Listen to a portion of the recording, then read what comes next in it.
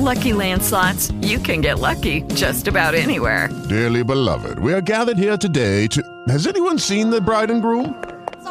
Sorry, we're here. We were getting lucky in the limo and we lost track of time. No, Lucky Land Casino, with cash prizes that add up quicker than a guest registry. In that case, I pronounce you lucky. Play for free at LuckyLandSlots.com. Daily bonuses are waiting. No purchase necessary. Void where prohibited by law. 18+. Terms and conditions apply. See website for details. The following program, Hey Life, Mohammed Tausif Siddiqui and guests. ऐ जिंदगी तेरी तलाश में भटकता हुआ इंसान, रस्ते हजार हैं पर मंजिलें जुदा जुदा, तेरा वजूद है क्या नदिया की लहरों में, फूलों में कलियों में, सपनों की गलियों में, तितली के रंगों में या उड़ती पतंगों में, खिलते गुलाबों में या जलते चिरागों में, क्या हाथों की लकीरों में या फिर उजड़ी तस्वीरों में, सातों आसमानों में या फिर सारे जहानों में, तुझे ढूंढूं कहां ऐ जिंदगी, पर ऐ जिंदगी के राही हिम्मत न हारना, बीतेगी रात गम की बदलेगा फिर जमाना, क्योंकि हजार ख्वाहिशात के मलबे तले दबा ये इंसान कभी मुतमईन नजर नहीं आता। सामईन, आप सुन रहे हैं रेडियो ए जिंदगी और मैं हूं आपका होस्ट मोहम्मद तौसीफ सिद्दीकी और मेरे साथ है मेरी टीम। बात सलाम अर्ज है कि रेडियो ए जिंदगी हम सब के दिल की आवाज है। जिंदगी की तलाश में आप मेरा साथ दें और कॉल करें रेडियो ए जिंदगी पर, और कॉल करके आप अपनी शिरकत का एहसास सामईन तक पहुंचाएं। औज़ु बिल्लाहि मिनश शैतानिर रजीम, बिस्मिल्लाहिर रहमानिर रहीम। मौजूद सामईन, अस्सलाम वालेकुम व रहमतुल्लाहि व बरकातुहू। आप सुन रहे बाशऊर सामईन का बाशऊर radio program radio e Zindagi Chicago.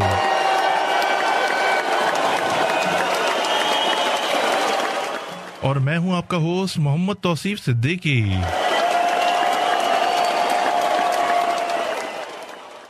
सामईन, आप सुन रहे रेडियो प्रोग्राम ए जिंदगी शिकागो। आपकी जानी पहचानी आवाज़ मोहम्मद तौसीफ सिद्दीकी आपसे मुखातिब है। और सामईन, आपको बताते चलें कि हमारे प्रोग्राम की तफसीलात जो आप समाअत फरमा लीजिए। हमारे स्टेशन पर आप कॉल कर सकते हैं, इसके लिए डायल कीजिए 7737921240 7737921240। इसके अलावा सामईन, आप हमारा प्रोग्राम बजरिया सेल फोन भी सुन सकते हैं फ्री ऑफ कॉस्ट। उसके लिए डायल कीजिए 7124447444। हमारी आईडी है 91736 पाउंड और पिन नंबर है 1 पाउंड। और सामईन, इसके अलावा आप हमारा प्रोग्राम बजरिया इंटरनेट भी सुन सकते हैं और हमारे रिकॉर्डेड प्रोग्राम भी सोशल वेबसाइट पे सुन सकते हैं। इसके लिए वेब ब्राउज़र पे टाइप कीजिए www.talkshoe.com, batein-juta.com। सर्च बॉक्स या कॉल आईडी बॉक्स में एंटर कीजिए 91736।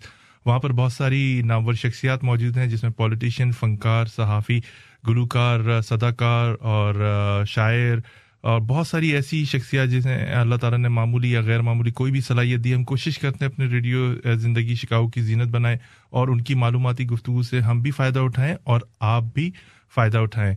सामीन, आपको जैसे कि पता है, हम अपने प्रोग्राम की तलावत कलाम पाक से करते हैं। एक बहुत देर से कॉल आ रही है, पहले इनकी कॉल पिक कर लेते हैं हम, फिर तलावत कलाम पाक भी सुनते हैं।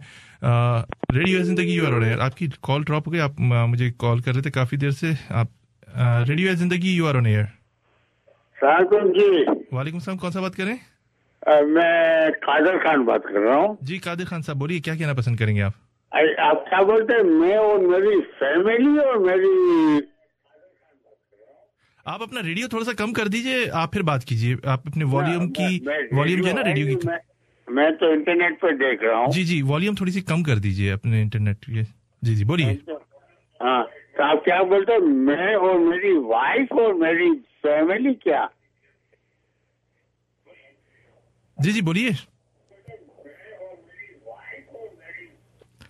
آپ فون میں بہت زیادہ ڈسٹربنس ہے سر, آپ تھوڑی دیر بعد کال کر لیجیے گا.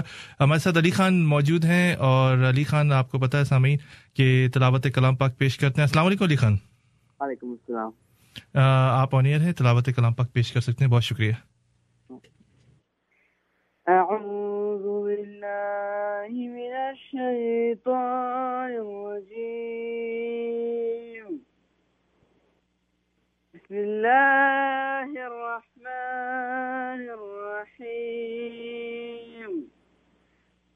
سل بنی اسرائیل کم آتیناہم من آیت بینہ ومن يبدل نعمة الله من بعد ما جاءت فإن الله شديد العقاب.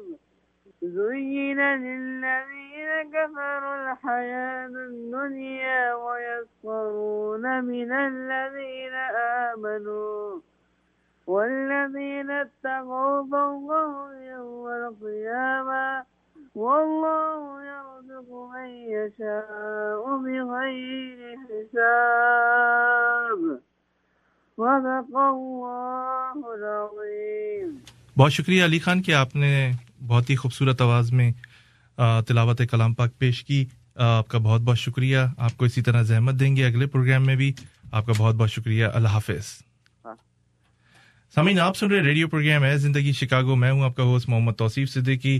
آپ کو جیسے کہ پتہ ہوگا کہ پچھلے دنوں بہت ہی افسوسناک واقعہ رونما ہوا, اور ایک پاکستان کا پلین PIA پہاڑیوں میں گر کے تباہ ہو گیا, جس میں بہت ساری قیمتی جانیں ضائع ہوئیں. اور اس میں ایک اہم شخصیت ہمارے ملک کی سابق پاپ سنگر جنید جمشید صاحب, اور موجودہ نعت خواں اور بزنس مین, ان کی بھی اس میں وفات ہوئی, اور بہت سارے لوگ شہید ہوئے. المیہ یہ ہے کہ یہ جہاز تو گرتے ہی رہتے ہیں. ہماری حکومت, ہماری عوام, ہمارے لیڈر, ان کے کان پہ تو جو رہتی نہیں ہے. نہ جانے ہماری عوام کو کب ہوش آئے گا کہ وہ اپنے تحفظ کے لیے بھی باہر نکلیں. لیڈروں کے لیے جلسے جلوسوں کے لیے تو باہر نکل آتے ہیں, دھرنے کے لیے باہر نکل آتے ہیں, لیکن اپنے حقوق کے لیے کوئی باہر نہیں نکلتا. اور جس کو فالو کرتے ہیں بعد میں انہی سے ان کو پشیمانی بھی اٹھانی پڑتی ہے. بہرحال ہمارے پروگرام کا آج یہ ٹاپک نہیں ہے. جنید جمشید صاحب کی خوبصورت سی نعت سنتے ہیں. آپ کی خدمت میں ایک چھوٹے سے بریک کے بعد آتے ہیں. ہمارے ساتھ رہیے, پروگرام کو انجوائے کیجیے. یہ آپ کا اپنا پروگرام ریڈیو زندگی شکاگو ہے. محمد کا روزہ قریب آ رہا ہے, بلندی پہ اپنا نصیب آ رہا ہے. محمد کا روزہ قریب آ رہا ہے, بلندی پہ اپنا نصیب آ رہا ہے. فرشتوں یہ دے دو پیغام ان کو, خبر جا کے دے دو ان کو. فرشتوں کے خادم تمہارا سعید آ رہا ہے, کہ خادم تمہارا سعید آ رہا ہے. مدینہ مدینہ مدینہ مدینہ بڑا لطف دیتا ہے نام مدینہ. مدینہ مدینہ مدینہ مدینہ بڑا لطف دیتا ہے نام مدینہ. وفا تم نہ دیکھو کہ ہرگز کسی میں, زمانہ وہ ایسا قریب آ رہا ہے. حفاظت کرو اپنے ایمان و دین کی, زمانہ وہ ایسا عجیب آ رہا ہے. محمد کا روزہ قریب آ رہا ہے, بلندی پہ اپنا نصیب آ رہا ہے. فرشتوں یہ دے دو پیغام ان کو, خبر جا کے دے دو ان کو. فرشتوں کے خادم تمہارا سعیدہ رہا ہے کہ خادم تمہارا سعیدہ رہا ہے. مدینہ مدینہ مدینہ مدینہ بڑا لطف دیتا ہے نام مدینہ. مدینہ مدینہ مدینہ مدینہ بڑا لطف دیتا ہے نام مدینہ. تمہیں کچھ خبر ہے کہاں جا رہا ہوں؟ رسول خدا ہے وہاں جا رہا ہوں. تمہیں کچھ خبر ہے میں کیا پا رہا ہوں؟ محبت کا ان کی مزہ پا رہا ہوں. چلو جا کے رہنا مدینے میں اب تو قیامت کا منظر قریب آ رہا ہے. فرشتوں یہ دے دو پیغام ان کو، خبر جا کے دے دو ان کو. فرشتوں کے خادم تمہارا سعیدہ رہا ہے کہ خادم تمہارا سعیدہ رہا ہے. مدینہ مدینہ مدینہ مدینہ بڑا لطف دیتا ہے نام مدینہ. مدینہ مدینہ مدینہ مدینہ بڑا لطف دیتا ہے نام مدینہ. نگاہوں میں سلطانیت ہیچ ہوگی جو پائے گا دل میں پیام مدینہ. سکون جہاں تم کہاں ڈھونڈتے ہو؟ سکون جہاں ہے نظام مدینہ. مدینہ مدینہ مدینہ مدینہ بڑا لطف دیتا ہے نام مدینہ. مدینہ مدینہ مدینہ مدینہ بڑا لطف دیتا. تو سامعین آپ نے خوبصورت سی نعت سنی، آواز تھی جنید جمشید صاحب کی اور آپ کو یقیناً پسند آئی ہوگی.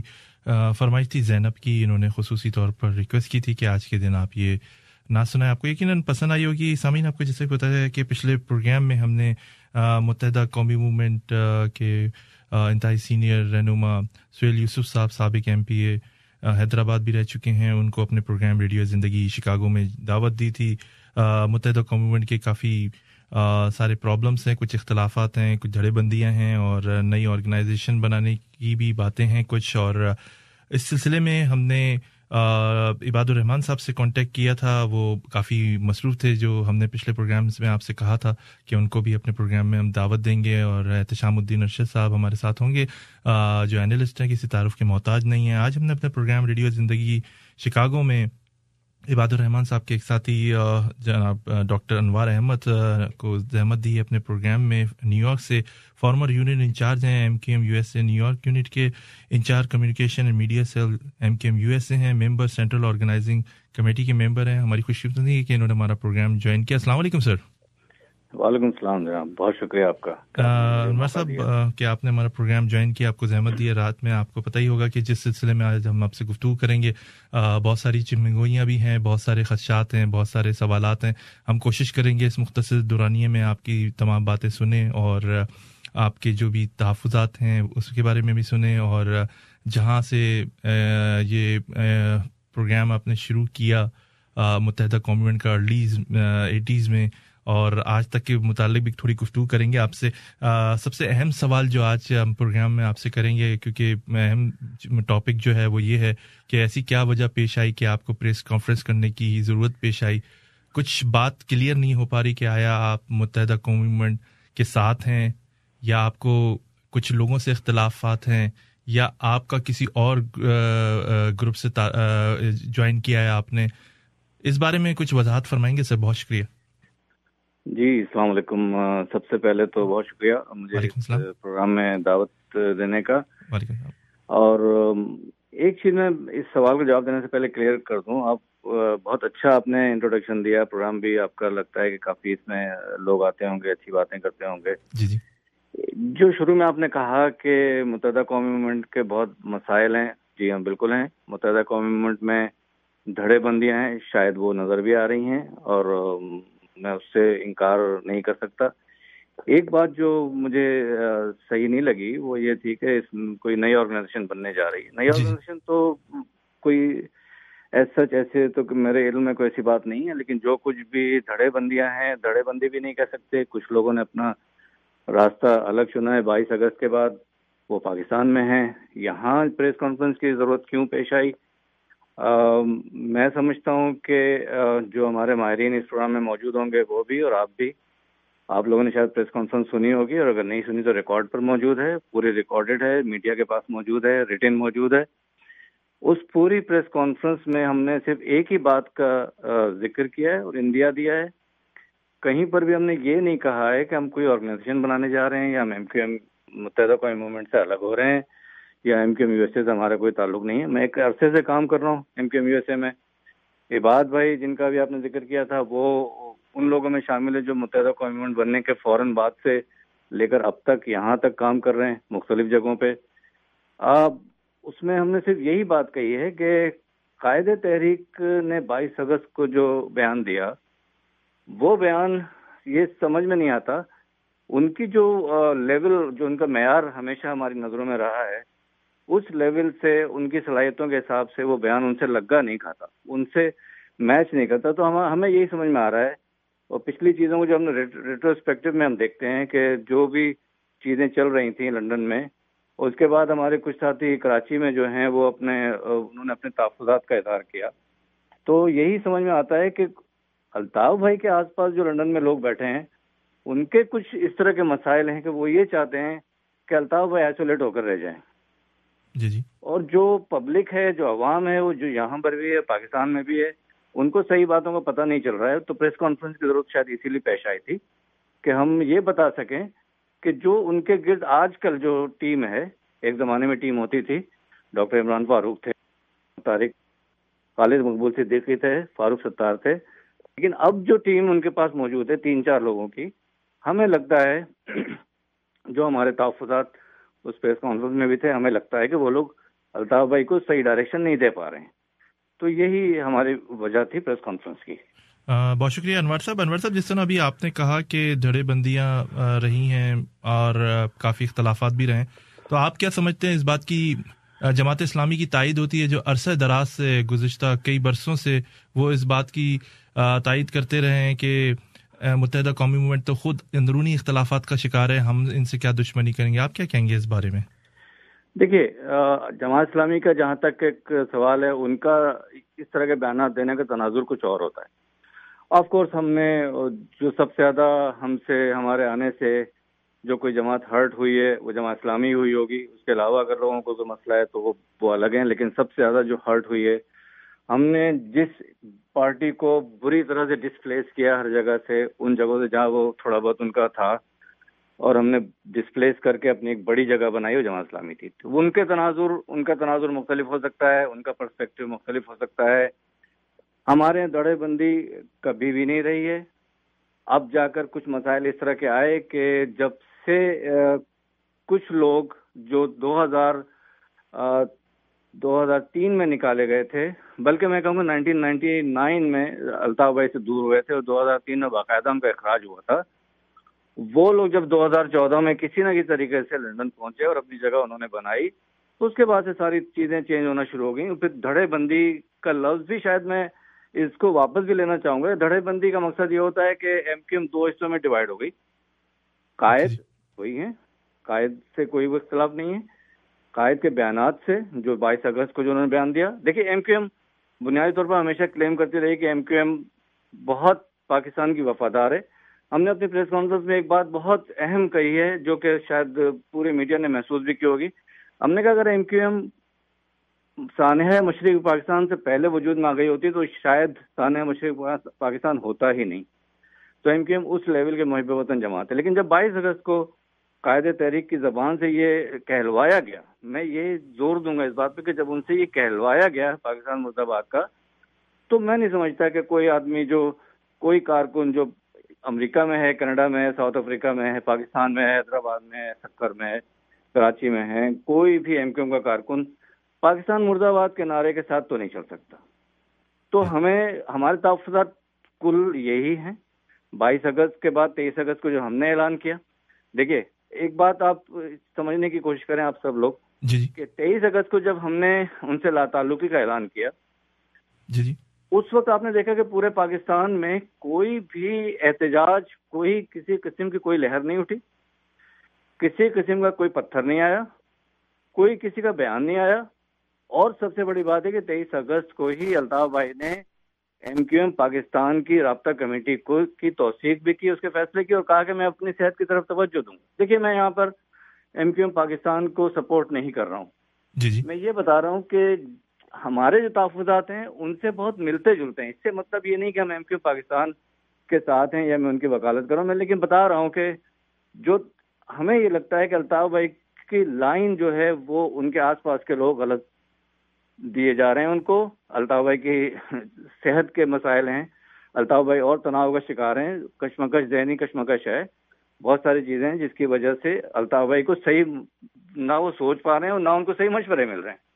تو ہم یہی چاہتے ہیں جو یرغمالی کیفیت ہے الطاف بھائی کی, اس سے باہر نکلیں, سارے لوگ یونائٹ ہوں الطاف بھائی کی قیادت میں, اور چیزیں صحیح ہونا شروع ہیں جیسے ہمیشہ سے رہی ہیں. بس یہی بات ہے ساری. بہت شکریہ انور صاحب. انور صاحب یہ بتائیے کہ آپ نے جس طرح ابھی پریس کانفرنس کی اور آپ نے ابھی جس طرح کہہ رہے ہیں کہ ہمارا الطاف بھائی سے ہی تعلق ہے, ہم نے کوئی گروپ یا کسی کو جوائن نہیں کیا, تو آپ نے یہاں کے جو ذمہ دار ہیں یا لندن میں جو لوگ ہیں یا الطاف بھائی سے آپ نے خود نے کانٹیکٹ کیا؟ کیونکہ پچھلے پروگرام میں سہیل یوسف صاحب نے کہا کہ آپ کی باقاعدہ فون پہ بھی بات کرائی گئی اور پریس کانفرنس سے پہلے بھی کروائی گئی عباد الرحمان صاحب کی, لیکن کیا وجوہات تھی کہ باتیں بھی سامنے نہیں آئیں کہ کیا باتیں ہوئیں, اور کیا وجہ تھی کہ جو تحفظات تھے, جو اختلافات تھے, جو غلطیاں ہو رہی ہیں متحدہ قومی موومنٹ میں, اس کو کلیئر کرنے میں ٹائم نہیں مل سکا یا آپ کر نہیں سکے یا وہ آپ کے تحفظات کلیئر؟ کیا باتیں کیا ہوئیں, کیا موضوعات تھے, کچھ ہمارے لسنرز کو بتانا پسند کریں گے پلیز؟ جی دیکھیے یہ سوال بہت عمدہ ہے اور میں تو دعا کر رہا تھا کہ آپ یہ سوال مجھ سے پوچھیں, کیونکہ یہ سوال بہت تیزی سے, جی بالکل, یہ سوال بہت تیزی سے گردش کر رہا تھا ہر طرف کہ الطاف بھائی کی بات عباد بھائی سے کانفرنس سے کچھ گھنٹے پہلے تک کروائی گئی ہے. اور میں ٹیم نہیں کہوں گا, ہم لائک مائنڈیڈ پیپل ہیں جو جمع ہوئے ہیں ایک ساتھ, ٹھیک ہے. اب میں آپ کو بتاؤں لندن کا طریقہ ہم سے چھپا ہوا نہیں ہے. عباد بھائی نے وہاں سالہ سال کام کیا ہے, خالد مغول صدیقی نے وہاں سالہ سال کام کیا ہے, میرے روابط رہے ہیں, میں ہر وقت ان سے رابطے میں رہا ہوں ایک زمانے میں. لندن میں اگر آپ ایسے ہی کال کر لیں نا, اگر آپ جیسے لندن کا طریقہ یہ آپ کبھی آزما کے دیکھیے گا, آپ اگر وہاں ایسے ہی کال کر لیں الطاف بھائی کو مبارکباد دینے کے لیے, ان کی خیریت پوچھنے کے لیے, وہ کال بھی ریکارڈ ہوتی ہے. جی جی. تو میرا تو یہ دعویٰ یہ ہے, بلکہ میری جو پوری جو لائک مائنڈیڈ ہم لوگ ہیں سب, ہماری ٹیم کہہ لیجیے اس کو, اس کا دعویٰ یہ ہے کہ اگر الطاف بھائی سے عباد بھائی کی بات کرائی گئی ہے تو وہ ریکارڈ ریلیز کیوں نہیں کر دیتے؟ ہم تو یہ کہہ رہے ہیں کہ عباد بھائی الطاف بھائی تک ہم کو پہنچنے ہی نہیں دیا گیا تھا. یہی تو ہماری پوری پریس کانفرنس تھی کہ ہمارے نہ تو ہمیں پہنچنے دیا جاتا ہے. ہمارے ایک ساتھی نے اتنا بڑا قدم اٹھایا کہ لندن وہ گئے اور لندن جا کر بیٹھے تو بھی الطاف بھائی تک نہیں پہنچنے دیا. ایک صاحب کسی طریقے سے الطاف بھائی کے قریب پہنچ بھی گئے, انہوں نے جب کچھ تحفظات کا اظہار کیا تو وہاں سے غدار غدار کے نعرے لگانا شروع کر دیے. جو آس پاس لوگ بیٹھے ہوئے تھے اسی ٹیبل پہ بیٹھے ہوئے لوگوں نے غدار ہیں غدار ہیں. اگر ان کے پاس کوئی ریکارڈ ہے کہ الطاف بھائی سے عباد بھائی کی بات ہوئی ہے پریس کانفرنس سے پہلے, آپ ریلیز کر دیجیے. بالکل ہم تیار ہیں, ہم اس کو پورے ذمہ داری لینے کو تیار ہیں. اگر کوئی بات ہوتی تو میں آپ کو کوئی سب موضوع بتاتا ہے کس موضوع پہ بات ہوئی ہے, کیا ہوا ہے. ہماری تو کوئی بات ہی نہیں ہوئی ہے. ہاں کچھ لوگوں سے بات ہوئی ہے, جیسے یہاں پر ایک بہت ذمہ دار ساتھی ہیں ہمارے, عدنان نقوی ہیں لاس اینجلس کے, بہت اچھے انسان ہیں. انہوں نے بہت کوشش کی کہ الطاف بھائی سے بات ہو سکے, لیکن سوال یہ کہ عدنان نقوی بھائی بیچارے کیا کر سکتے تھے؟ اس طرح کے لوگ, وہ جو ایک ٹیم وہاں بیٹھی ہوئی ہے 4-5 لوگوں کی, وہ الطاف بھائی کو اس طرح سے حصار کیے ہوئے بیٹھی ہے کہ بس وہ اپنا جو کچھ بھی, دیکھیں MQM USA میں اس وقت کوئی بھی پرانا ساتھی کام نہیں کر رہا ہے. जितने लोग भी जिम्मेदारियों पर हैं, हमें जिम्मेदारियों से गरज नहीं है। एमक्यूएम में जिम्मेदारियां आती जाती रहती हैं, लेकिन जितने लोग इस वक्त बैठे हैं वो लोग हैं जो पिछले 22 से 24 साल तक कभी किसी जिम्मेदारी पर नहीं रहे, लेकिन क्योंकि जो अब टीम अल्ताफ भाई के आसपास है, उनके मंजूर नजर हैं, उनके एजेंट से उनके जो एजेंडा है उसको पूरा कर रहे हैं, तो वो लोग हैं मौजूद। अदनान नकवी की सारी कोशिशें इसीलिए फेल हुई कि बात भाई की और अल्ताफ भाई की बात करा दी जाए, या डॉक्टर अनवर की अल्ताफ भाई की बात करा दी जाए, वो इसलिए फेल हुई कि वहाँ उनकी चली नहीं। लंदन में उन्होंने कहा नहीं भाई ये नहीं होगा, क्यों होगा तो अल्ताफ भाई समझ लेंगे मसला क्या है, समझ लिया तो हमारा काम खत्म, हम फिर किसी लायक नहीं रहेंगे। तो ये बात हुई। बहुत शुक्रिया डॉक्टर साहब, आप बड़े वसूख से कह रहे हैं कि आपकी वाकई इबादुर रहमान, क्योंकि लाइव प्रोग्राम में हमसे सुहेल यूसुफ साहब ने कहा था कि हमारी बात करवाई गई और उनकी बड़ी देर तक बातें होती रही, 2 दफा करवाई, पहले भी करवाई। और मैं एक दूसरा आपसे एक सवाल करूंगा, बहुत सारी मेरे बोर्ड के ऊपर कॉल्स हैं, बहुत सारे लोग बात करना चाहते हैं। अगर ये आपकी चॉइस है, आप कॉल्स लेना चाहें, लोगों से बात करना चाहें, मुखातिब होना चाहें, हो सकते हैं, नहीं होना चाहते, कोई ऐसी प्रॉब्लम की बात नहीं है। आपकी जो राय होगी वो हम मद्देनजर रखेंगे। आप बता दीजिए कॉल पिक कर सकते हैं या नहीं कॉल कर सकते हैं। देखिए मैं आपका मेहमान हूँ, आप मेहमान हैं, जो आप चाहेंगे वही होगा, जो आप खिलाना चाहेंगे। नहीं, आप मेरे मेहमान हैं सर, आप मेरे मेहमान हैं। जी तो देखिए हमारा प्रोग्राम बड़ा सी खुशी में, लेट्स सी, अगर कोई ऐसी बात करें हम लाइन डिस्कनेक्ट करें। प्लीज सामीन, आपकी बहुत सारी कॉल्स हैं, मेरे पास बोर्ड पूरा भरा हुआ है। मैं आपसे दरख्वास्त करूंगा, तमीज तहजीब, ये अपने लोग हैं, ये अपने पाकिस्तानी लोग हैं, आप इनके जी, ये आपका अपना रेडियो प्रोग्राम, मैं नहीं चाहूंगा किसी तनाजे में ये प्रोग्राम गुजरे और आपसे कोई गलत किस्म की कोई क्वेश्चन करते। कॉल पिक करते हैं। E Zindagi radio, you are on air, please hold please. E Zindagi radio, you are on air, hold please. E Zindagi radio, you are on air, जी बात कीजिए। अस्सलाम वालेकुम। वालेकुम सलाम, कौन सा बात कर रहे हैं? कौन बात करें? अकील बात कर रहा हूँ। जी बात कर रहा हूँ। जी अकील साहब बोलिए, क्या कहना पसंद करेंगे? जी सवाल मेरा ये है, ये जो भाई है ये तो ना ऑर्गेनाइजिंग कमेटी में हैंगे जो आपने तारुफ कराया, सही है, और दूसरी बात ये नजरियात को शायद मालूम नहीं है। नजरिया तो ये होता है कि आदमी जिस चीज के साथ है उसके साथ है, अगर कोई इख्तिलाफ है, शख्सियत से इख्तिलाफ है, जी अरसे के खामोश हो जाता है, जी उसके सामने आगे खड़ा होता। जी बहुत शुक्रिया अकील भाई आपकी कॉल का। E Zindagi radio, you are on air. जी अस्सलाम वालेकुम। वालेकुम सलाम, कौन सा बात कर रहे हैं? जैन बात कर रहा। जी जैन साहब बोलिए, क्या कहना पसंद करेंगे? मैं ये अनवर साहब से एक सवाल था मेरा। जी बोलिए। कि जब अल्ताफ हुसैन भाई से जो है इबादुर रहमान भाई की बात हो चुकी थी, जी वो कह रहे नहीं हुई, ये अभी उन्होंने बात कही है कि हमारी कोई बात नहीं कराई गई है, उन्होंने बड़े वसूख से बात कही है। अच्छा जी बहुत शुक्रिया आपकी कॉल का। E Zindagi radio, you are on air. अस्सलाम वालेकुम। वालेकुम सलाम, कौन सा बात करें? खालिद बात कर रहा हूँ। जी खालिद साहब बोलिए, क्या कहना पसंद करेंगे? मेरा सवाल है, जब अनवार साहब और इबादुर रहमान जिम्मेदार थे, जी तब भी तो यही लंदन की राब्ता कमेटी होती थी, यही लोग होते थे, तब तो वो इनके फैसलों को माना करते थे।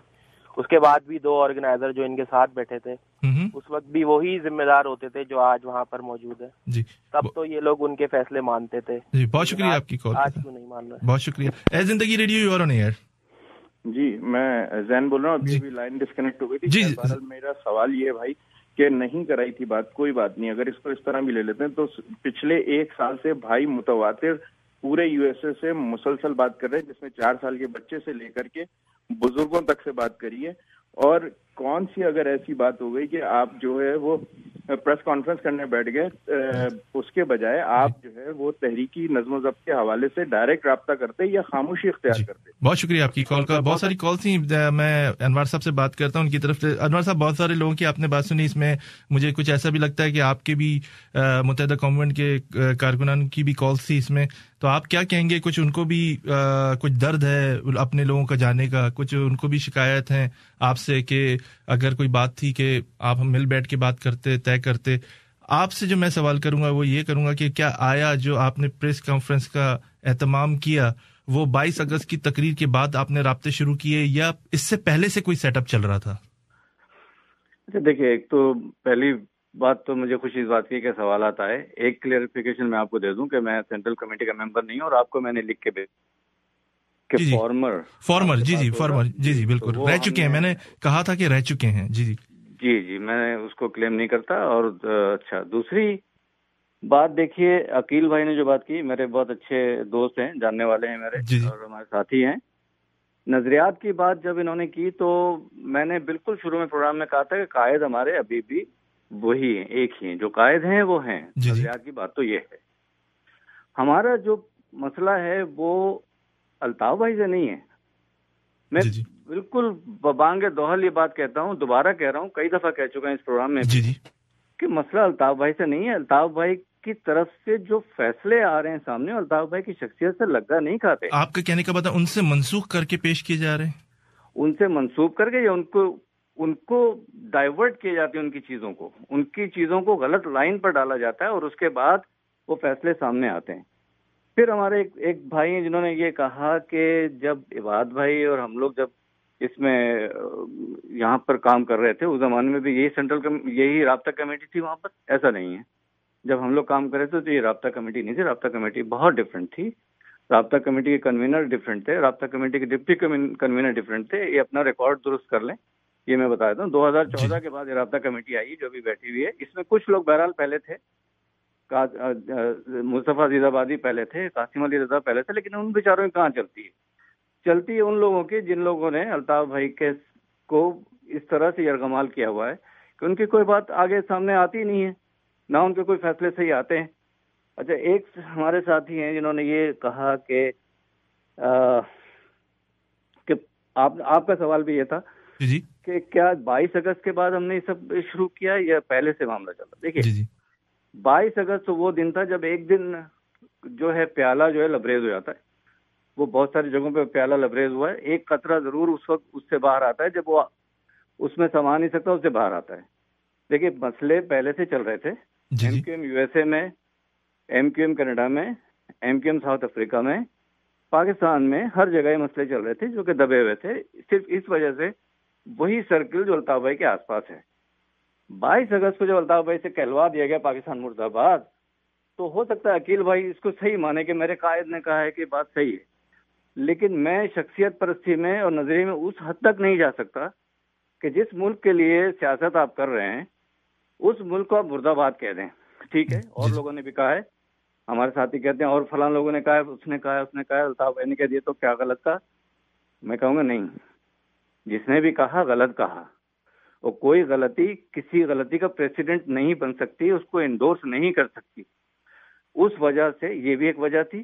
لیکن بیسیکلی ہم یہ نہیں کہہ رہے ہیں، یہ بات تو ایم کیو ایم پاکستان اس طرح سے کہہ رہی ہے کہ بھائی اب ہمارا تعلق نہیں رہا. ہم نہیں کہتے، ہم کہتے ہیں کہ ہم الطاف بھائی ہمارے قائد ہیں، رہیں گے. ہم نے کوئی آرگنائزیشن نہیں بنائی، ہم نے کوئی الگ تنظیم نہیں بنائی. آپ یہ دیکھ لیجیے، ابھی یوم شہداء شکاگو میں ہوا تھا، جہاں سے میرے خیال میں عقیل بھائی بات کر رہے ہیں. وہی رہتے ہیں، مجھے یاد نہیں آ رہا ہے. جی ابھی بھی بہت ساری کالز ہیں، لیکن میں آپ سے گفتگو کرنا چاہوں گا. جی یوم شہداء بھی شکاگو میں ہوا، شاید آپ کے علم میں آیا ہوگا. میڈیا کے آدمی جی ان لوگوں نے کیا جن کو کہ شکاگو چیپٹر کے انچارج نے ایک نوٹیفیکیشن کے ذریعے منع کیا تھا کہ لوگ ان سے تعلق نہیں رکھیں. انہوں نے یوم شہداء کیا اور اس میں 40 سے 50 لوگ تھے. لیکن M Q M U S A کے شکاگو چیپٹر نے یوم شہداء منایا، اس میں 5 لوگ بیٹھے ہوئے.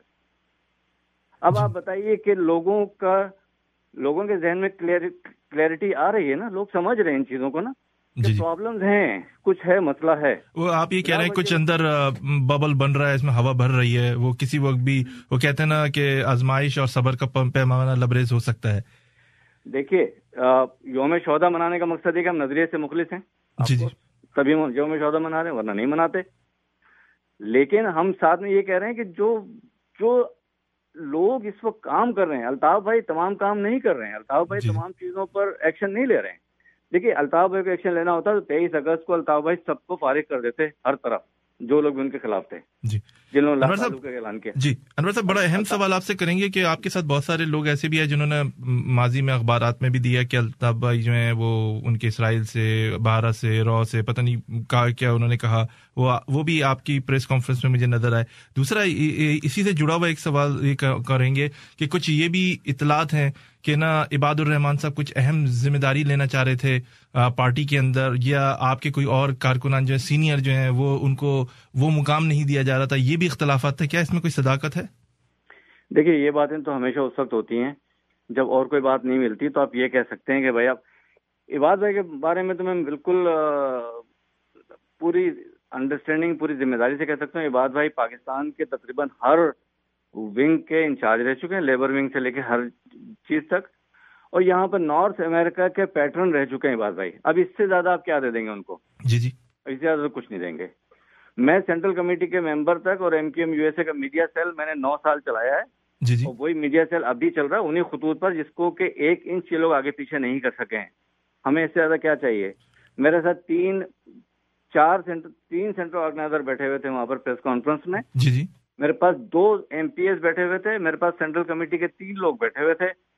ये 8 लोग जो हैं अपनी पूरी जिम्मेदारियां पूरी हुस्न और खूबी के साथ निभा कर आए, और ये नहीं हुआ कि आके इस नई जो सेटअप इसने आके निकाला हमें, ऐसा कुछ नहीं हुआ।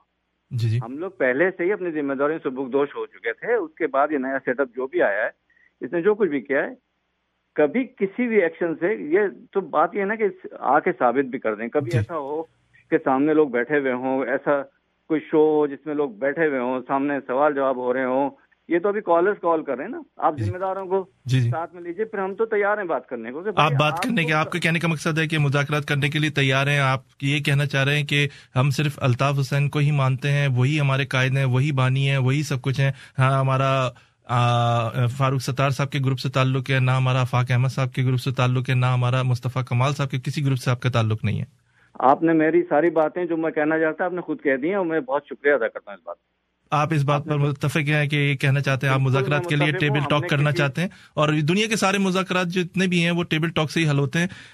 दूसरा जो मैंने आपसे अहम सवाल किया था कि कुछ लोग ऐसे भी हैं, आप क्या कहेंगे उनके बारे में जिन्होंने माजी में इल्जाम तराशी, लेकिन आपकी प्रेस कॉन्फ्रेंस में अल्ताफ हुसैन साहब के लिए कोई इल्जाम तराशी नहीं थी, जो मैंने जहां तक सुनी और जो मैं देख रहा था और सुन रहा था।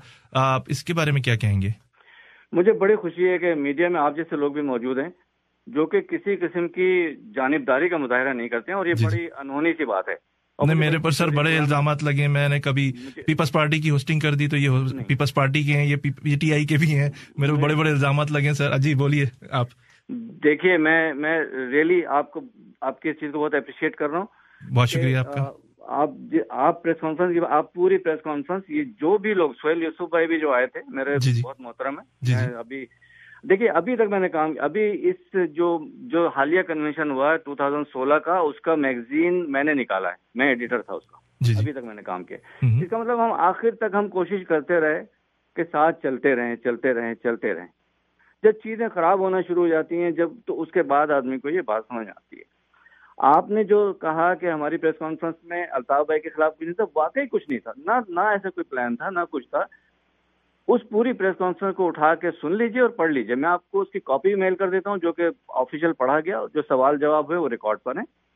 हमने कहीं पर भी ये नहीं कहा कि हम ये अल्ताफ भाई हमारे कायद नहीं है, या हम MQM पाकिस्तान से मिलने जा रहे हैं, या आफाक से मिलने जा रहे हैं, या कमाल से मिलने जा रहे हैं। कोई ऐसी बात नहीं थी।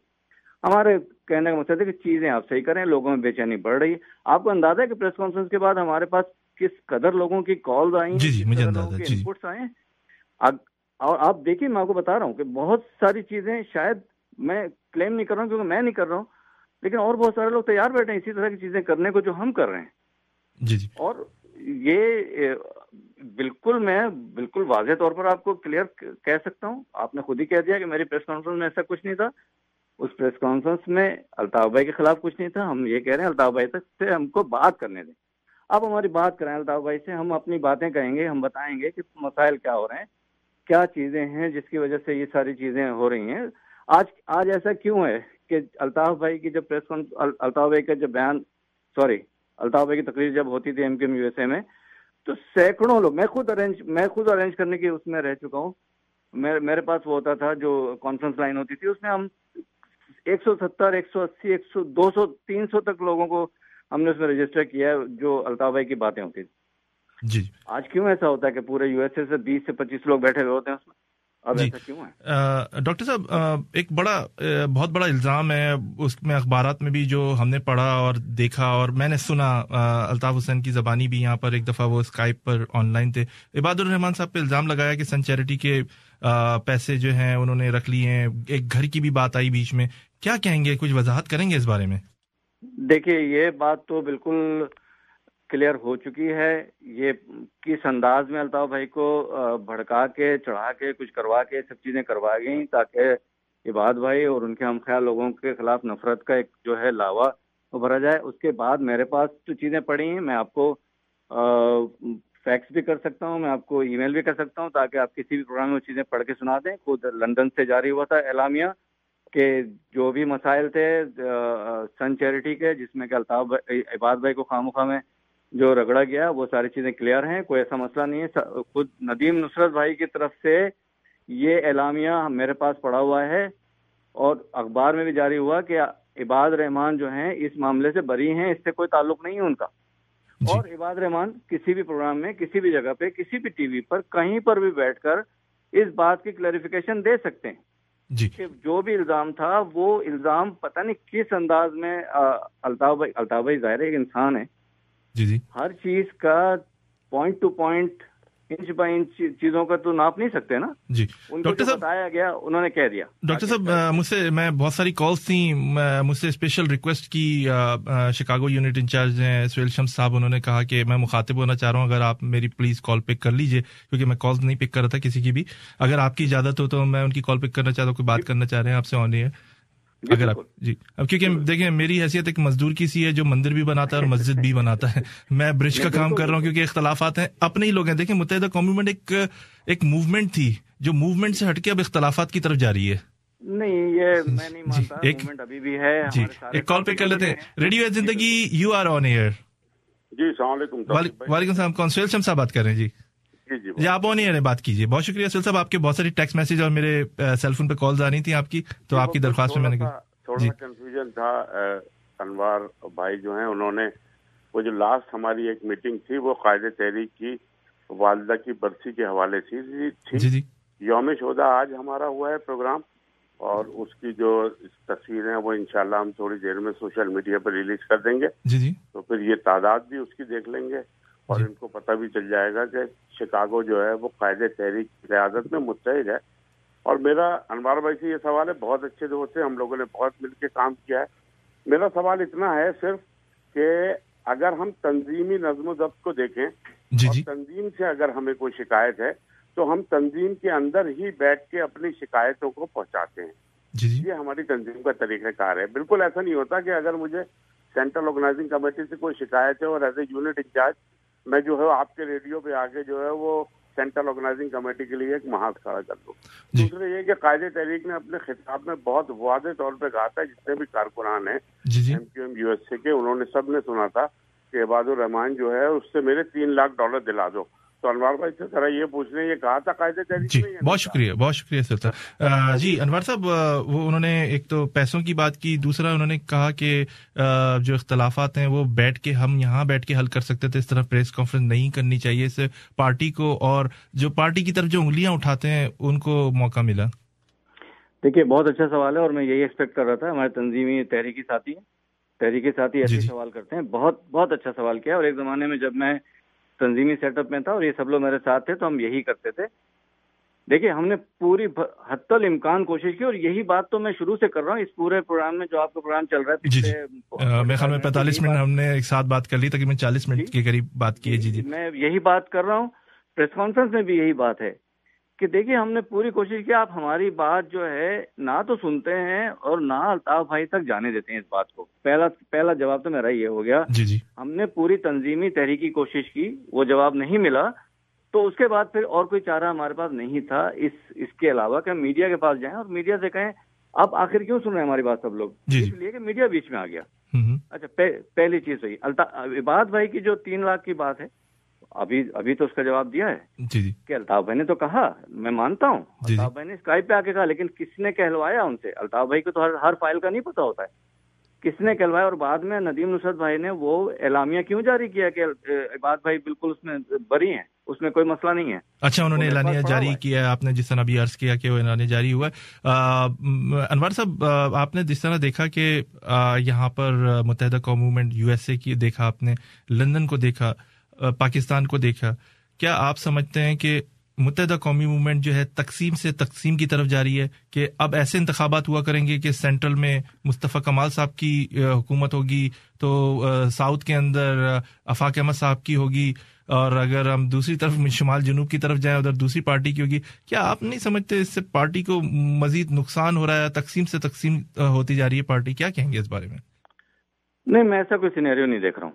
جو سینیریو ابھی آپ میڈیا کے ہیں آدمی, ظاہر ہے کہ آپ کی نظر بہت آگے تک ہوتی, مجھے ایسا کچھ نظر نہیں آ رہا ہے. اس لیے کہ الطاف بھائی جس معیار کے, جس لیول کے رہنما ہیں, ان کے ہوتے ہوئے کم از کم یہ مزید تقسیم در تقسیم یہ والی بات اور ادھر وہ, آپ دیکھیے گا کہ الطاف بھائی ہماری بات سنیں گے, ان کی بھی بات سنیں گے. ہم تو یونٹی کے لیے ہیں. دیکھیے ہم بیلنسنگ فورس کے طور پر ہیں, ہم بیلنسنگ فیکٹر کے طور پر بیچ میں آئے ہیں. ہم نے نہ کسی سے ملنے کا اعلان کیا ہے, اس لیے میں وہ کوئی سینیریو نہیں دیکھ رہا ہوں. میں بہت آپٹیمسٹک ہوں اس وقت, میں بہت زیادہ آپٹیمسٹک ہوں کہ انشاءاللہ بہت جلدی الطاف بھائی ہماری بات سنیں گے, اور لوگ بھی ہماری بات سنیں گے, یونٹی ہوگی. کمال اور آفاق کی میں بات نہیں کرتا, لیکن یہ ممکن نہیں ہے کہ ایم کیو ایم کا ووٹ بینک کسی طرح سے تقسیم ہو مختلف ٹکڑوں میں. ایسا کبھی بھی نہیں ہوگا. ایم کیو ایم ہے. ایم کیو ایم کا قائد ایک مافوق الفطرت ٹائپ کے انسان ہے, میں کہوں گا نہیں لیکن ہیں, ان کی قیادت بالکل الگ ہے. ان کی قیادت کو کوئی پہنچ نہیں سکتا. یہ میں بالکل ببانگ دوحل کر رہا ہوں. میرے لائک مائنڈڈ جو لوگ ہیں, عباد بھائی ہیں, باقی جو لوگ بیٹھے تھے میرے ساتھ, اور جو لوگ وکیل جمالی صاحب, عدنان صدیقی صاحب, وہ یہ سب سمجھتے ہیں, اچھی طرح سمجھتے ہیں کہ الطاف بھائی جیسا قائد ہمیں نہیں مل سکتا. وہی ہمارے قائد ہیں. ہماری سارا کانفیڈنس, ہمارا سارا فیتھ انہی کے اندر ہے. ہاں, وہ میرے قائد ہیں, لیکن ان کے آس پاس والے جو ہیں, ان کے جو سرکل بنائے, محاصرہ کیے ہوئے لوگ ہیں, وہ میرے قائد نہیں ہیں. میں کسی کے ہاتھ پر زبردستی بیعت نہیں کروں گا. میں بیعت کر چکا ہوں الطاف بھائی کے ہاتھ. میں کوئی اور بیعت نہیں کروں گا. یہی جو میرے ساتھی ہیں, جو میرے پریس کانفرنس جو لوگ بیٹھے تھے, اور جو لوگ ہمارے ساتھ ابھی مسلسل چلے آ رہے ہیں, جن کے فون کال لوگ ابھی بھی پورا بورڈ ریڈ ہے. اب میں کیونکہ ابھی احتشام صاحب کو بھی پروگرام میں بھی جوائن کرنا ہے, آپ ان کا پروگرام بھی سنیں گے. ان کے ڈاکٹر انور صاحب, میں آپ کا بہت شکر گزار ہوں سر. آپ نے میری اسپیشل ریکویسٹ پہ کال بیک بھی کی. آپ نے بتایا کہ عباد صاحب جو ہیں وہ ٹریولنگ میں, وہ نہیں آ سکتے, ان کے آلٹرنیٹ پہ میں آ سکتا ہوں آپ کے پروگرام میں. میں اسی طرح آپ کو زحمت دوں گا کیونکہ ہمیں ابھی احتشام الدین ارشد صاحب کی بھی باتیں سننی ہے. 15 منٹ رہ گئے ہمارے پروگرام کے ختم ہونے میں. میں اپنے لسنر سے درخواست کروں گا کہ پلیز, میں کالز نہیں لے سکتا, میرا پروگرام کا دورانیہ بہت مختصر ہے, اور انشاءاللہ اگلے پروگراموں میں بھی آپ کو اسی طرح زحمت دیں گے. جو بھی اختلافات ہوں گے آپ کی توسط سے, متحدہ قومی موومنٹ جو سیٹ اپ ہے, چاہے وہ لندن کا ہو, پاکستان کا ہو, یہاں کا ہو, وہاں تک بات آپ کی پہنچ چکی ہے کہ آپ ٹیبل ٹاک بھی کرنا چاہتے ہیں. جو مسئلے مسائل ہیں آپ ان کو سالو کرنا چاہتے ہیں. آپ صرف ایک ہی لیڈر کو مانتے ہیں جو آپ کے ہیں, الطاف حسین صاحب. انہی کی طرف آپ کا جھکاؤ ہے, وہی آپ کے لیڈر ہیں حقیقی. اور جو اختلافات ہیں وہ نچلی سطح پہ جو کچھ لوگ ہیں یا ذمہ داران ہیں, ان سے آپ کے کچھ اختلافات ہیں جو آپ کا ان سے رابطہ نہیں کرواتے, آپ سے ان کی بات نہیں کرواتے, اور یقیناً آپ کی بات آگے تک گئی ہے. بہت شکریہ ڈاکٹر انور صاحب. میں آپ کو پھر اپنے پروگرام میں ضرور زحمت دوں گا انشاءاللہ تعالی. اللہ آپ کا, ہمارا سب کا نگہبان. بہت شکریہ. اللہ حافظ. بہت شکریہ جناب. Thank you so much. You welcome. اللہ حافظ. سامعین, آپ سن رہے ہیں ریڈیو پروگرام اے زندگی شکاگو. ہمارے ساتھ ڈاکٹر انوار تھے, متحدہ قومی موومنٹ کے. آپ نے ان کی گفتگو سنی, بڑی ساری خبریں تھیں اخبارات میں, پریس کانفرنس میں ان کے بہت سارے جو خدشات سے وہ آپ نے سنے. آپ جو اختلافات تھے وہ بھی سنے. آپ کے درمیان, ہمارے درمیان میں بھی تھوڑی دیر میں احتشام الدین ارشد صاحب ہوں گے. آپ کو بتاتے چلیں سامعین, ہمارا پروگرام ایک دفعہ جنید جمشید صاحب نے جوائن کیا تھا, ان کی آواز آپ کو سناتے ہیں, آپ سنیے, اور آپ کی خدمت میں ایک چھوٹے سے بریک کے بعد حاضر ہوتے ہیں. ہمارے ساتھ رہیے. آپ کا اپنا پروگرام ریڈیو زندگی شکاگو ہے. ہوسٹ محمد توصیف صدیقی ہمارے ساتھ پاکستان کے نام پر نعت خواں اور بڑے جد و جہد کر رہے ہیں پاکستان میں, اور بہت ساری خدمات انجام دے رہے ہیں. پاکستان کے لیے دن اور رات کام کر رہے ہیں کہ پاکستانی عوام کو اچھے سے اچھی سہولتیں میسر ہوں, لوگوں کے طرز زندگی تبدیل ہوں, لوگوں کی خیالات تبدیل ہوں, لوگوں کی جو لیونگ ہے اس میں بڑی دقت ہے بہت سارے لوگوں کو, جس میں بنیادی سہولتیں جو ہیں اس سے محروم ہیں. ان کے لیے کام کرنے کے لیے ایک بیڑا اٹھایا ہمارے درمیان میں جنید جمشید صاحب ہیں. السلام علیکم جنید جمشید صاحب. وعلیکم السلام. وعلیکم السلام جنید جمشید صاحب, بہت شکریہ کہ آپ نے ہمارا پروگرام ریڈیو زندگی جوائن کیا. ہمارے پروگرام کا نام بھی زندگی ہے. زندگی میں بہت ساری چیزیں جو بہت ضروری ہیں، جس میں آپ کے ماں باپ ہوں، بہن بھائی ہوں، آپ کی ضرورت زندگی کی چیزیں ہوں. پانی ایک اہم مسئلہ ہے پاکستان کا. یہاں بیٹھ کر جب پاکستانی بہت سارے ایسی بات کرتے بھی ہیں کہ اس ملک میں بجلی نہیں ہے، پانی نہیں ہے، ہم کیوں جائیں، لیکن کبھی کچھ کرتے نہیں ہیں. کہتے تو بہت کچھ ہیں لیکن کرتے نہیں ہیں. تو آپ نے یہ بیڑا اٹھایا ہے، آپ ہمارے لسنرز کو بتانا پسند کریں گے کہ کیا مقاصد ہیں، کس طرح کا یہ پروگرام ہے، اور لوگ آپ سے کس طرح کانٹیکٹ کر سکتے ہیں کہ اگر وہ ڈونیشن وغیرہ آپ کو دینا چاہیں تو؟ بڑی مہربانی آپ کی بھائی. دیکھیے یہ ہمارے یہاں کلین واٹر کا جو ایک معاملہ ہے، آپ سنتے ہوں گے کہ جی اتنے یہاں پر قحط پڑا اور اتنے بچے مر گئے، اور پھر یہاں قحط پڑا یہ تھر کے علاقے کے اندر. اسی طرح یہاں تو چلے واٹر ہی نہیں اویلیبل، تو جہاں واٹر اویلیبل ہے وہ بھی پانی صاف نہیں ہے. میں بھی کچھ دنوں پہلے فیصل آباد گیا تھا، وہاں پر کچھ گاؤں وغیرہ تھے اس کے قریب میں. تو میں جب ان گاؤں میں گیا تو پتہ چلا کہ وہاں کے 80% لوگ جو تھے وہ ہیپاٹائٹس سی سے سفر کر رہے تھے. پتہ یہ چلا کہ وہاں کلین واٹر ہی نہیں ہے. میں نے پھر وہاں کچھ میری اپنی جو ایک آرگنائزیشن ہے ہیومن اپیل، ایک یو کے بیسڈ آرگنائزیشن ہے. اسی طرح یو ایس کے اندر بھی ایک آرگنائزیشن ہے، میں ان کے ساتھ بھی تھا. ان کے ساتھ میں ہی اس وقت پورے یو ایس کے اندر جو ہے وہ پروگرامس کر رہا ہوں. تو یہ اتنی بڑی ضرورت ہے کہ گندا پانی جو ہے، جیسے یہ انڈسٹریل ویسٹ جو ہے، یہ ہماری ندیوں میں گچا کر گرتا ہے اور بچے اسی کو پیتے ہیں، وہی گھروں میں جاتے ہیں. پھر میں ایک اور کام بھی کرتا ہوں پاکستان کے اندر، میں یہ کرتا ہوں کہ میں جو مختلف اسکولز ہیں ان میں فلٹریشن پلانٹ جو ہیں وہ میں لگواتا ہوں. یہ آپ ہمارے یہاں پر یہ یو ایس کی جو آرگنائزیشن ہے ہیومن نیسیسٹی فاؤنڈیشن، یہ یہی کام کر رہی ہے کلین واٹر کا. یہ میری اپنی آرگنائزیشن ہے، human necessity foundation. It's a 501 approved organization. تو یہ اتنی اس سے مختلف بیماریاں پھیلتی ہیں. تو اب ہم چلیے، اب اگر ہم یہ نہیں کر سکتے کہ بھائی انڈسٹریل ویسٹ جو ہے اس کو اگر ہم ابھی فی الحال ری ڈائریکٹ نہیں کر سکتے تو کم از کم اپنے بچوں کے لیے فلٹریشن پلانٹ لگائیں. ابھی آپ میرے ایسوسیٹ ہیں جاوید صاحب، یہ آپ کو پوری ڈیٹیل دیں گے کہ ہم کس طرح سے سولر انرجی سے ہم ویل لگوا رہے ہیں مختلف علاقوں میں، واٹر پمپس وغیرہ لگوا رہے ہیں. جی تو سامعین، آپ نے یہ جنید جمشید صاحب کی باتیں سنی. پانی کا ایک بہت بڑا پروجیکٹ انہوں نے شروع کیا تھا. ہماری کوشش ہوگی کہ جو انہوں نے پروجیکٹ شروع کیا تھا، پانی ایک بہت بڑی نعمت ہے، وہ لوگوں تک پہنچے. اور جنید جمشید صاحب بڑے سوشل آدمی تھے. اس کے علاوہ سامعین، کسی کے ساتھ کوئی تعصب ہو رہا ہے، کوئی انسیڈنٹ ہو رہا ہے، کوئی مار پیٹ کا، کوئی آپ پہ حملہ کر رہا ہے، آپ اس نمبر پہ کال کر سکتے ہیں فورین ہیلپ لائن کے لیے 773-674-4357 773-674-4357 پر آپ کال کر سکتے ہیں اور آپ ہیلپ لے سکتے ہیں اور اپنی جو بھی آپ کی شکایت ہے وہ درج کرا سکتے ہیں. ہمارے ساتھ احتشام الدین ارشد صاحب ہیں، کسی تعارف کے محتاج نہیں ہیں، اینالسٹ ہیں اور رائٹر ہیں، کالم نویس ہیں. السلام علیکم احتشام الدین ارشد صاحب. وعلیکم السلام توصیف. بہت شکریہ احتشام صاحب، آپ نے ہمارا پروگرام جوائن کیا. آپ نے ڈاکٹر انوار صاحب کی گفتگو سنی. اس قلیل وقت میں ہم آپ سے گفتگو کریں گے. آپ نے سہیل یوسف صاحب کی بھی گفتگو سنی. آپ نے محسوس کی ہوگی یہ بات اور سنی بھی ہوگی کہ ان کا جو نرم گوشہ ہے وہ ان کے قائد الطاف حسین صاحب کی طرف ہے اور یہ ان سے کے ساتھ ہی اٹیچ رہنا چاہتے ہیں، لیکن ان کے اختلافات جو ہیں وہ ذمہ داران سے ہیں جو ان کی ملاقات نہیں کرا رہے. آپ نے پچھلے پروگرام میں سہیل یوسف صاحب کی بات سنی تھی. انہوں نے کہا کہ ہم نے بات کروائی تھی اور انہوں نے بھی کہا کہ نہیں. اور جہاں تک وہ پیسوں کا بھی الزام جو لگا تھا اس پر انہوں نے کہا ندیم نصرت نے اعلانیہ جاری کیا تھا. آپ کیا کہیں گے ان ساری صورتحال میں کہ یہ کچھ چھوٹی چھوٹی باتیں تھیں جو تناور درخت بن گیا؟ توصیف، ایک تو میں اس امپریشن میں تھا کہ تم شاید مجھ سے آج یہ بات کرو گے کہ یہ جو رشا نے جو جی میں وہ بات کروں گا آپ سے، بات کروں گا میں آپ سے. بہت کم ہے، قلیل ہے، اس لیے کہ وہ بات تو بہت ہی. چلیں آپ وہ بات بھی کر دیں کہ رشین نے جو ہیکنگ کے الزامات لگے ہیں اوباما صاحب نے بھی، آپ وہ بھی بات کر دیجئے.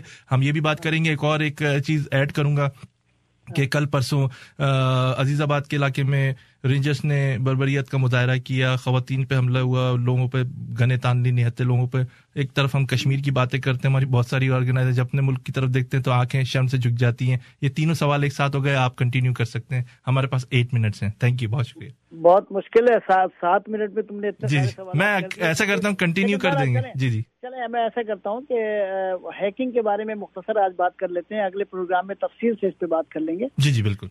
ये जो CIA की एक रिपोर्ट अभी आई है जो कि प्रेसिडेंट ओबामा को दी गई है, जी ये एक ऐसी रिपोर्ट है कि जिसके बारे में चहमगोइयाँ तो हो रही थी पहले से, और रशिया जो है वो पहले भी बहुत सारे चीज़ों को हैक करता रहा है, और उसमें वो अभी ये पता चला है कि इस बारे में जो इलेक्शन हुआ था और डेमोक्रेट्स के सारे ईमेल्स को हैक करके विकीलीक्स को दे दिया गया है, और ये इतना सीरियस पहले नहीं नज़र आ रहा था। लेकिन जैसा कि डोनाल्ड ट्रंप शुरू दिन से ही बहुत ही मुतनाज़ा रहे हैं, उनके बयानात, उनके प्रोग्राम, उनके मंसूबे, वो सारे मुतनाज़ा रहे हैं। इलेक्शन के बाद ऐसा महसूस हो रहा था कि अब ये सब बादल छट जाएंगे और मामला फिर ठीक से चलेगा। सिर्फ बात ये होगी कि वो एडमिनिस्ट्रेशन में किस किस को ले रहे हैं, कौन क्या है और क्या करने जा रहा है। खुद उनकी पॉलिसी भी ऐसा लग रहा था कि तब्दील होने जा रही है बहुत सारी, मगर अब ये एक ऐसी चीज़ आ गई है सामने कि जिसको प्रेसिडेंट ने रिसर्च के लिए कह दिया है, उस पर इन्वेस्टिगेशन के लिए कह दिया है, और डोनाल्ड ट्रंप ने एक बहुत अहम बात कह दी है कि ये वही लोग कह रहे हैं कि जो ये कहते थे कि सद्दाम हुसैन के पास मास डिस्ट्रक्शन वेपन्स हैं, और वो गलत साबित हुआ। तो बहरहाल इस पे आज इतनी ही सी बात करते हैं हम लोग, उसके बाद बात करेंगे। जहाँ तक MQM की बात है, तो जो दोनों फरीक की बात हम लोगों ने उस दिन भी सुनी थी और आज भी सुनी है, मुझे तो महसूस नहीं होता कि ये इतना संगीन मामला है, जो इतना छोटा सा मामला है कि दोनों ही मुखलिस लगते हैं अपने कायद से और अपनी तहरीक से, अपनी तंजीम से। तो ये लोग तो ऐसे लोग हैं जो नाम हमारे सामने आ रहे हैं कि ये तो फैमिली में गिने जाते हैं आपस में, तो ये तो आपस में इनफरादी तौर पे हेलो हाय कर सकते थे, बकौल चौधरी शुजात के जाएं और जफ्फी मारें और कहें कि बैठ जाओ कि ये मामला हल कर लो, इसलिए कि ये सब लोग मुखलिस लोग हैं। और ठीक है, इनके नजरिए से किसी को इख्तलाफ हो सकता है, इनके हिकमत अमली से मुझे इख्तलाफ हो सकता है, लेकिन ये अपने नजरिए से मुखलिस हैं और अपनी तंजीम से। ये सारे लोग जो यहाँ बैठे हैं नॉर्थ अमेरिका में, ये मुखलिस लोग हैं। इनको आपस में बैठ के ये मामला तय करना चाहिए, और ये इसको मीडिया में और आम लोगों में नहीं आना चाहिए। ये बहुत बड़ी कुर्बानी होगी एक नेक मकसद के लिए। तो मेरा मशवरा इन दोनों ग्रुप से यही होगा कि भाई इनफरादी तौर पे जाएं, जफ्फी मारें एक दूसरे को और बैठ जाएं और कहें कि प्रेस में कोई बात नहीं आएगी, हम लोग तय करेंगे मामला। और ये ऐसे मामला तौसीफ किसी सियासी जमात में उस वक्त होता है जब मरकज की गिरफ्त मजबूत नहीं रहती तंजीम में, तंजीमी ढांचा जब कमज़ोर होने लगता है। और मुझे नहीं समझ में आता कि आखिर कायद MQM क्यों नहीं इस मामले में खुद इंटरफेयर करते हैं, बराह रास्त कोई बात करते हैं और वो कहें कि नहीं ऐसा बिल्कुल कोई ना करे और जो जहाँ पे खड़ा है वहीं पे खड़ा रहे। मेरा ख्याल है ये दोनों ग्रुप उनकी बात सुनेंगे।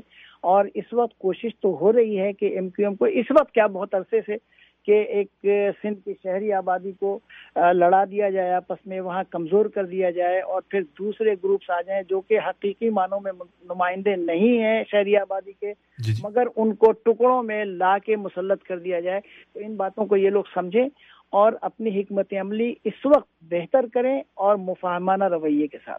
एहतशाम साहब, चंद लम्हात रह गए। एक बहुत ही इम्पोर्टेंट क्वेश्चन, कहीं ऐसा तो नहीं कि मुत्तहिदा कौमी मंच खुद अंदरूनी बगावत का शिकार है?